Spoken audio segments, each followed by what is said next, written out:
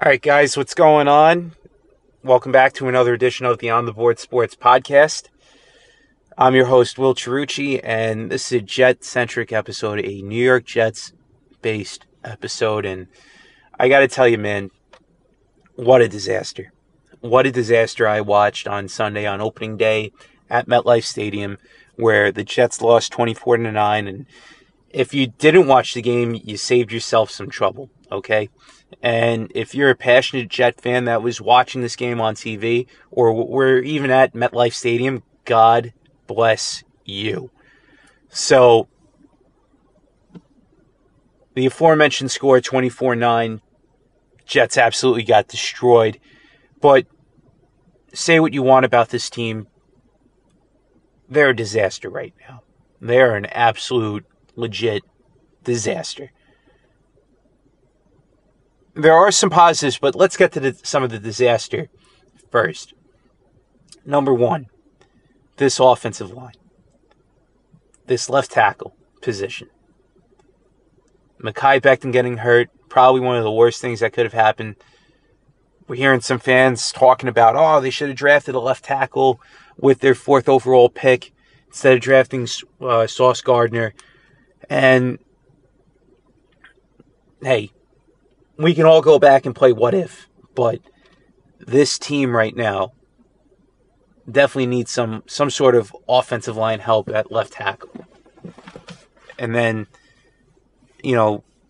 George Fant getting switched back and forth. It gets frustrating after a while. I understand as a working man, when you're trying to be at one position, you get comfortable, you try and get yourself comfortable. And the foreman takes you out of position, and he puts you on another job. You got to take care of a fire. You got to take care of a fire. You got to put out a fire. Figurative fire. I'm not a fireman. I'm an electrician. But it's a figurative fire. You take care of it, and, you think you're going back onto that old detail. Oh, no. You got to take care of another thing for me. That's what George Fant is right now. He's getting frustrated. I understand his frustration going back and forth. So there's that. But he didn't play well. This interior offensive line did not show up. Laken Tomlinson, where were you, buddy? Vera Tucker, to a degree. The whole offensive line has to be better. So that's number one. Number two, because of that offensive line play, Joe Flacco played like he was shitting his pants.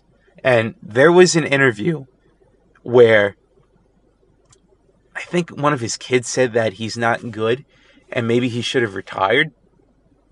But regardless or not, he didn't look good. He didn't look good out there. And because of that, sure, the Jets threw for 59 times, which was absolutely unbelievable. But having said that now, this team, they need to figure out what their identity is. And throwing for 59 times and not getting any sort of points on the board, oh my God, what a disaster that was on Sunday watching. Oof, not good. And then, number three, just in general, special teams. An absolute downright joke. Greg the Leg Zuerlein. They signed him over Eddie Pinheiro. Again, there's a lot of Monday morning quarterbacks out there saying, we should have kept Pinheiro instead of Zuerlein. A lot of people were on board with Zuerlein being here because of the fact that he had a name, he had a long history, and he's got a leg. He could kick it from anywhere. And that's something that the Jets didn't have. But the main thing is, he did not get a field goal in a certain spot in the first half, and he missed out on an extra point at the end of the game. So, say what you want about Zuerlein. At the end of the day, the leg did not come through. Now, having said that now, Brandon Mann, my God, and I understand that the Jets just signed a punter. Great. But at that same point in time, you can't be going out there and having 20-yard punts and giving the Ravens some good field position. And they cashed in on that. I don't care what anybody tells you. This punter, I kind of liked him. Now I can't stand him at that point. Horrible. Horrible, horrible, horrible. I never want to call for somebody's job. Never. But man, when you're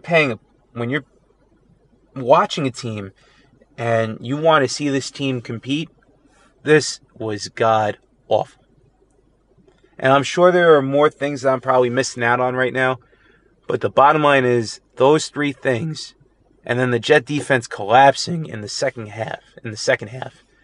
Oh man, what an absolute disaster watching this team. Now, there were some positives.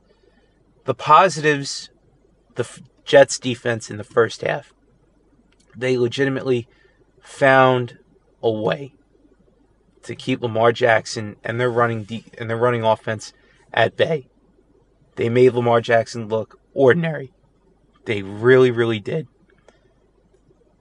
Having said all that right now, 63 yards for that rushing offense for the Ravens. Pretty good. Pretty good for the D. But you got to capitalize on the offensive side of things. And the Jets showed no urgency on the offensive side of things. And because of that, the Jet defense bent and broke in the second half. And the score that you saw at the end of the game is reflective and indicative to how the Jets were really in the game for most of this game. And, you know, I just want to rip my hair out watching this product this past Sunday. So that's number one. I sat through the rain watching this team. Legit sat through the rain. Didn't get a poncho, didn't get anything like that at all. Nothing. Sat through the rain, watched this team literally shit the bed in week 1. So that's number one. Number two, the positives. The secondary. Sauce Gardner, DJ Reed, and I'm going to issue an apology to DJ Reed in a second. But I want to get to the numbers on this secondary in the first half. They didn't really give up a lot of yardage. And they're one of the reasons why, along with the Jets' front four, getting pressure on Lamar, made this game very, very close. So, if this is what Ahmed Gardner is, we'll call you Sauce all week. We'll call you Sauce for the rest of your career here with the green and white. But the bottom line is, if this is the future of our secondary right now, it's looking good. And the Jet defense was absolutely downright spectacular, led by that secondary. To DJ Reed now, I offer you an apology. Because of the fact that at the end of the game, in which the game was already decided, the guy, if you didn't watch the replay, he went out to midfield and he went on his knees and he basically, he prayed to the Lord. Now, at the time, I'm sitting up in my section, I was booing the shit out of him. Like, what the hell are you doing? Get the fuck on the sideline, you bum. I said that, not knowing the circumstances of what happened just minutes prior to the game, where he's getting a text from his cousin, or cousins, basically saying that his father had passed away. And he got the interception. And he went to the midfield and he did what he did. Now, I'm at the game. I don't have the, I'm not watching the game on TV. I don't have that luxury. I'm watching the game with my own eyes, and I see that. I'm saying to myself, what the hell?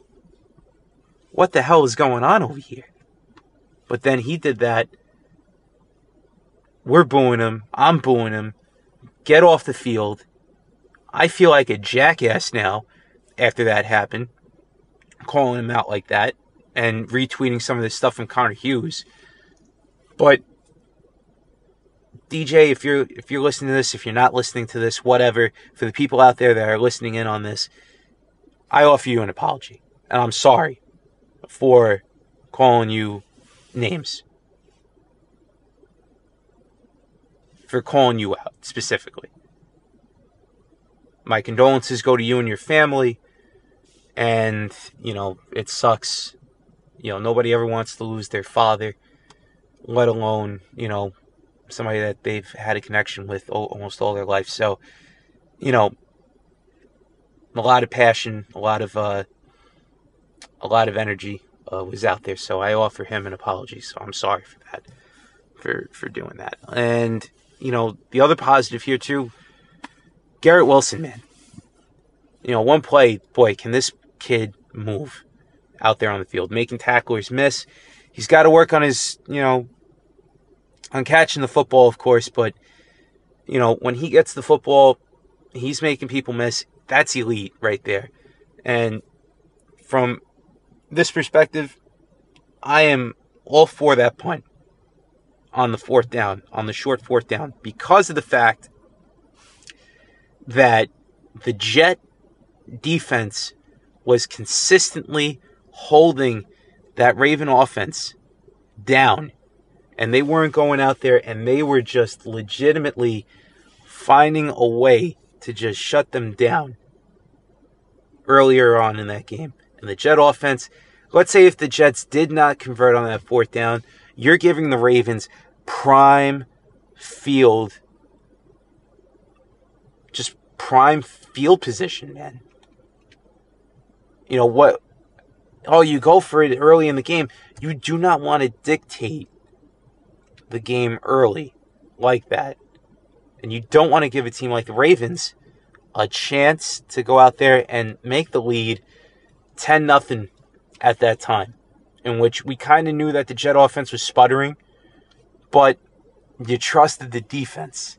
And I trusted the defense in that regard. So, onward to next week. Garrett Wilson should be definitely starting next week. And by the way, with Coach Saleh,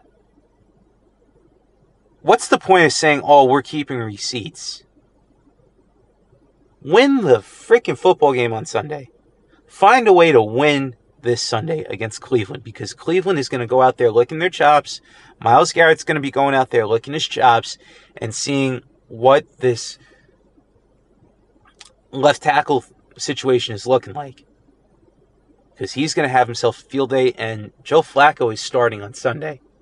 And if Joe Flacco gets beaten up the way how he got beat up on Sunday against the Ravens, Mike White should be in place starting that second half. I'm giving Joe Flacco a half at that point. Got to score touchdowns. Field goal, he cannot be sitting on field goals this week. And I understand what I said earlier about the Jet defense stopping that Raven offense, but you have to shove it down Cleveland's throat this week. You have to shove it down their throat and find a way to beat them. Because if you don't, if the Jets don't find a way to beat the Browns this Sunday, find a way. Keep this game competitive. Because if they don't, man, it's not going to look good for any Jet fan out there watching this. And it's going to be a disaster.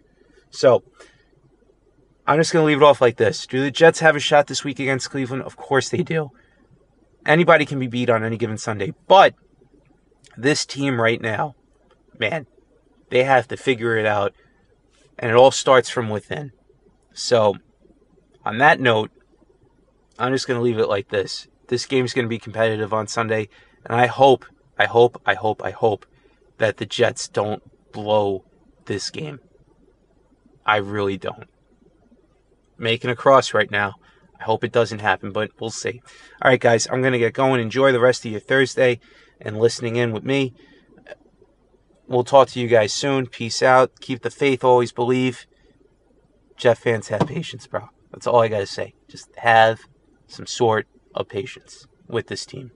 It's going to be a long year. We know that. But let's just see how this team's going to have some fun. And there's going to be a lot of young guys, too, that are going to be taking a step up. So we understand that they're professionals, but let's just see what happens. Peace out, guys.